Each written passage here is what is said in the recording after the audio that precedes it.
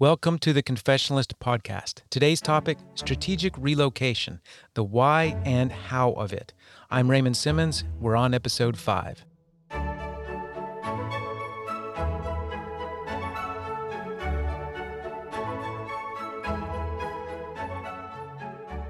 Thanks for listening today. I'm going to start a series on strategic relocation. I'll do this podcast and at least one more. My hunch is that we will return to this topic often. In fact, I may do a Q&A. So before we start, if you have questions or comments, write them down and send me an email. This is something that's happening. People are moving today, packing up and moving out. Just yesterday, I saw an article. People are moving from blue states to red states, which mostly means it is the conservatives that are moving.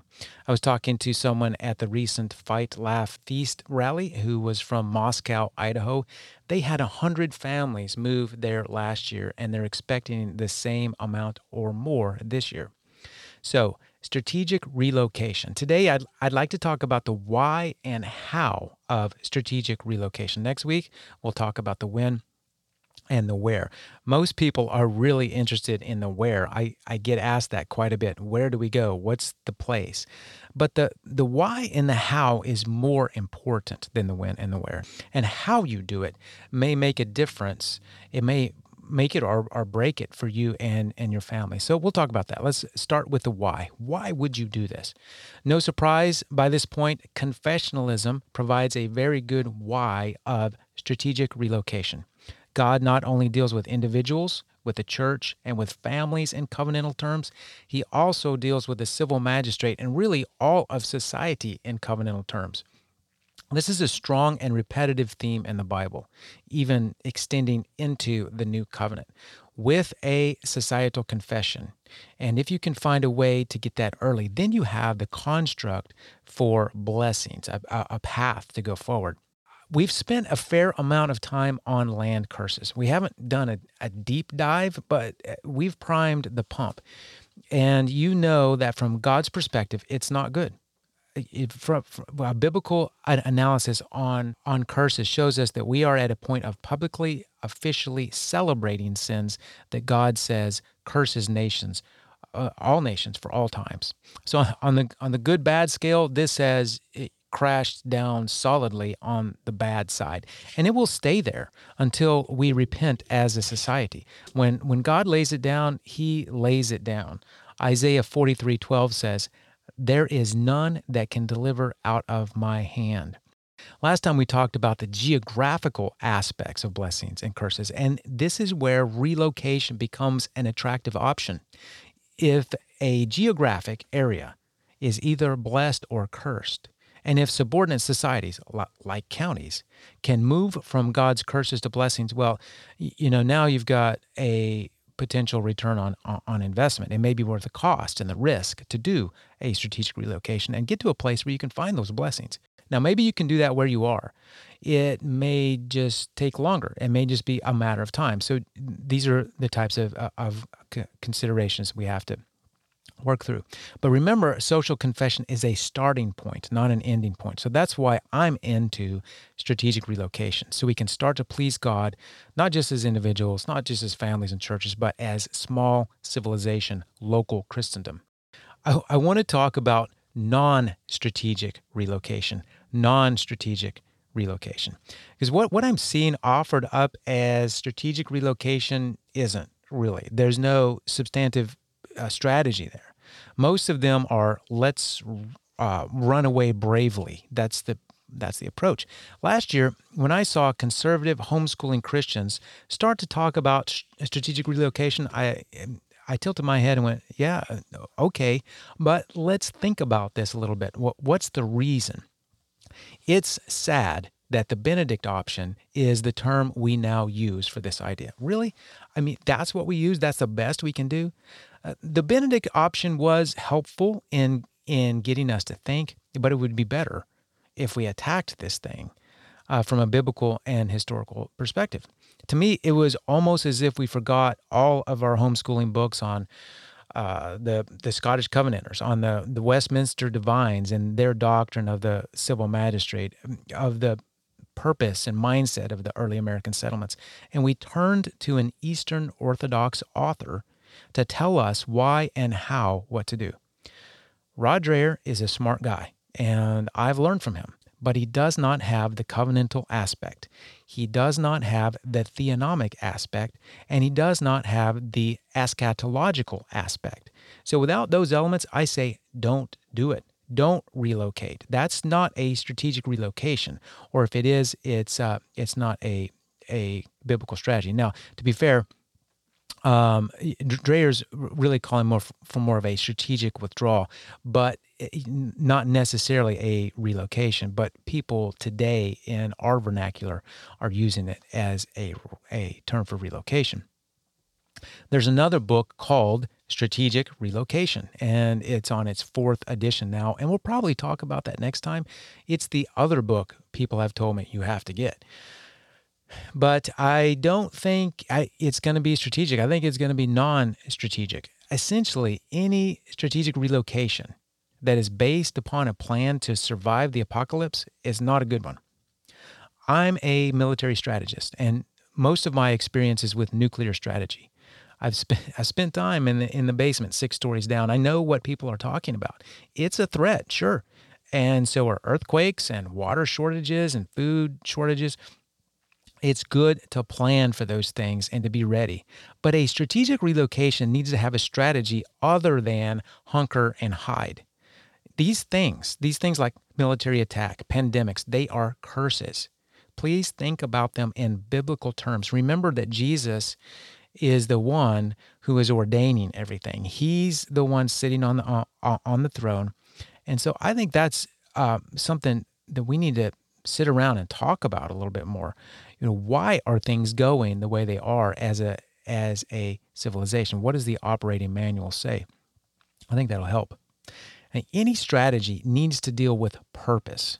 That's why in the military, we always start our planning with commander's intent. It's usually like a 3-sentence blurb. What's the purpose? For us, rather than survive, I think an opportunity to build is a good mission. It's a winsome generational approach. Now, I don't think everybody is meant to build. Some are Puritans, some are Pilgrims, and it's always been that way, and I think there's a healthy tension there. The Puritans rightly did not want to just chunk it all. That's a good point.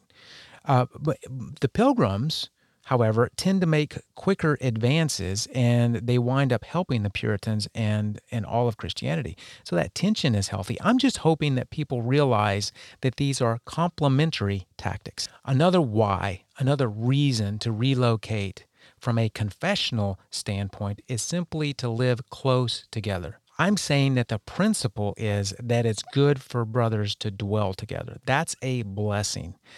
Today, we seem to think that Christians deliberately living close is bad. One of Bonhoeffer's points in his book, Living Together, was that we should value the spiritual bond more than the geographical bond. And, if I had to choose, I'd say, yeah, he's right. But I think it's a false dichotomy. When the Pilgrims went to Leiden, Holland, they tried to live in clusters. They were able to basically buy a whole city block, and many of them lived there. They purposely lived close because they wanted to keep their own culture. In this case, it didn't work, and they left. Leiden was about 40,000 people, by the way. There's great value of living close. I've wondered often how we can fulfill Hebrews 3:13, but encourage one another daily. This assumes that we are in each other's lives. I think email and texting is okay for this, but it's a step down. There's other things. The ability to build a local economy, to be resilient during economic downturn, to reduce our intake of industrial food, to cut down the cost of commuting. Living close is of great value because Jesus made us social creatures, and the church is local and it's geographic in the Bible.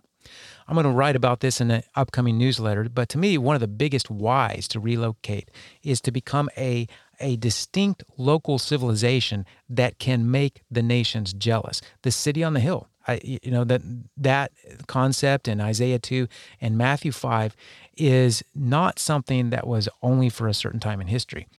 And it's not something that happens at the end of the gospel campaign. It's not a result of the gospel campaign. It's part of the gospel campaign. So we should not be afraid to let our works be seen before men if the purpose is glorifying God. Which leads to my last point on the why of strategic relocation. We have to be honest with ourselves and ask ultimately, what's my motive? Who is this for? Is it just for me? Is it just for my family? Any endeavor like this needs to be for the purpose of loving Jesus, of glorifying God.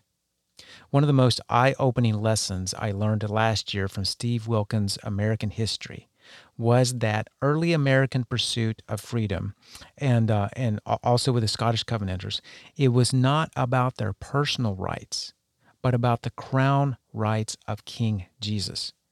So it has to be about him. The why cannot just be to avoid punishment. It needs to be about things like pure worship and a covenantal family life and enjoying the benefits of Christ's ascension and the victory of the gospel. It needs to be about him, not us. So to recap, here are some of the reasons, the why for doing strategic relocation.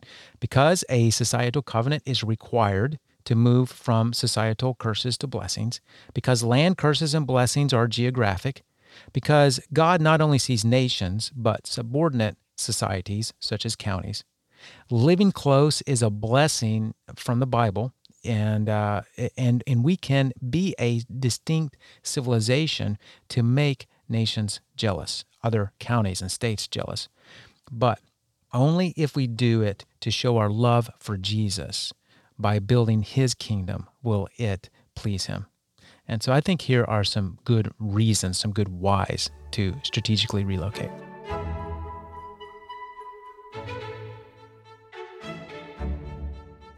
Second, the how. How to relocate. Let's say you have a number of like-minded families who want to relocate and are able to relocate. Not everybody's able to relocate, but they want to and they're able. And they're doing it for good and faithful reasons. How do you do it? How do you turn this into action?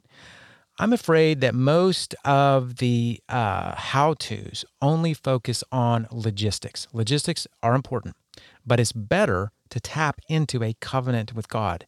That's the main thing. There's a lot in the Bible about relocation. And whenever God is about to move somebody to put us into transition, then he says he'll be with us. I've had a lot of times of transitions in my life, a lot of moving, midlife career change. Probably all of us have had this. And God is with us during transitions. Think about the promises to Noah, Joseph, Moses, Joshua, David as he's in transition.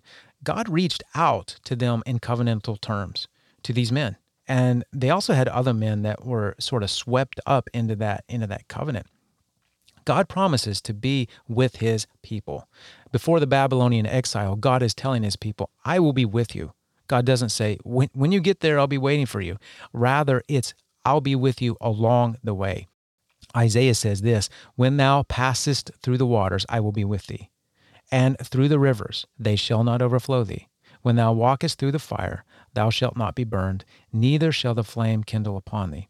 So all these transitions, the main message of God is do not fear. If God is moving you, do not fear. So that's a good starting point.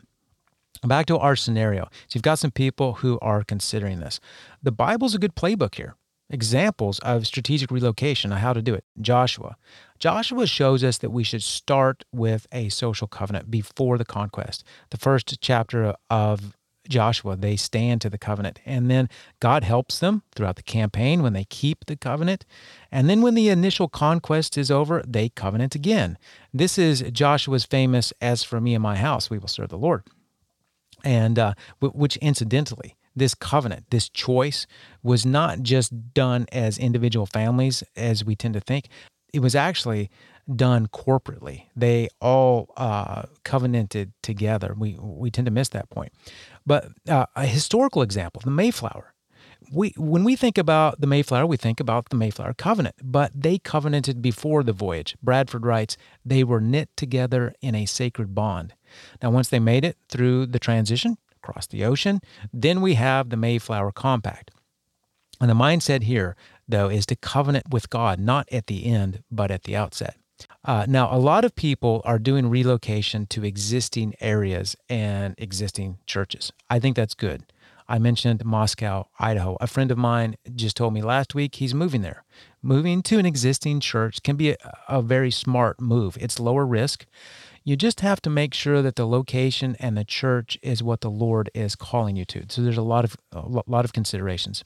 But for our example of the Pilgrim families who are looking to choose a place and start from scratch or near scratch, ask the Lord to bless you early. And very important, stay connected and accountable to a sending church during this time. Stay covenantally connected to a church. Most of the failures in my research of these types of endeavors have been because they did not stay covenantally connected to the church and they did not have accountability. So it's very important. And try to work the transition so that you have worship, real worship with a church officer leading worship and hopefully sacraments right away. So the how to strategic relocate, firstly and most importantly, is to connect to God from the start. Ask for His blessings. That's biblical, that's historical, and the rest you can work out with the other books.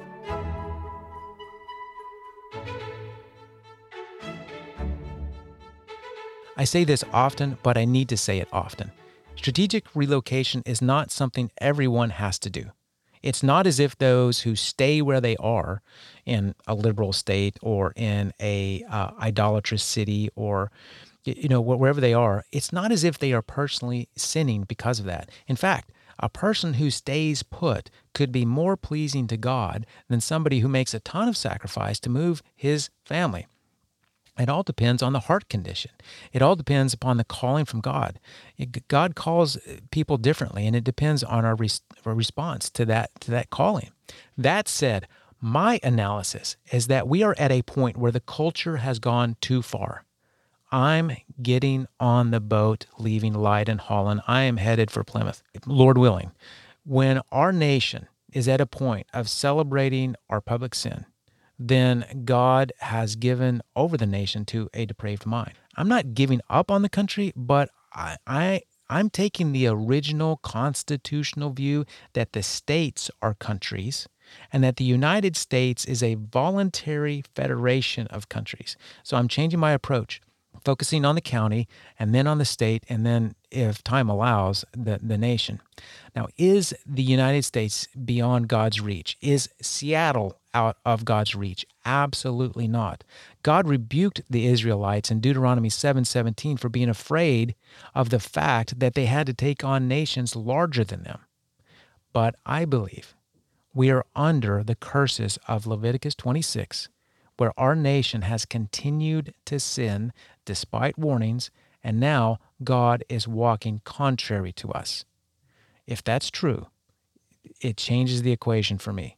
So I encourage you to make your own analysis of this in prayer. But I've come to the conclusion that not only is our foundation broken in this country, but that we never even had a foundation because our founding documents do not openly acknowledge King Jesus. We lost the covenantal understanding of society when Christendom went away, when modernism basically put us on our current path. And that transition in history happened in the late 1700s, basically right when our country was being formed. I think it's presumptuous to believe we can have societal progress without our representative heads confessing and covenanting with Jesus. I have shown the biblical support of this in my book that should be coming out next month. And actually, I'm not presenting anything new. That's the whole point of it, is a return to a biblical and historical practice. So if you ask me, I believe a strategic relocation is a good move if it's a move to a place where you can build culture instead of fight it. Strategic relocation to rural counties is my choice. That's where I would go. It's a good answer to the why and the how. It's not for everyone. It just depends on calling and being obedient to that call. But if you relocate strategically, make sure it really is strategic, the right reasons, done in the right way, a covenant from start to finish. And it must be done for the love and glory of our Redeemer, the man, Jesus Christ. Next time, we'll get into more of the tactical level, the when and the where, so tune in. Remember, if you have any questions or comments, email them to me, ray@theconfessionalist.com. Well, until next time, remember Psalm 63:11, "But the king shall rejoice in God. Everyone that sweareth by him shall glory, but the mouth of them that speak lies shall be stopped."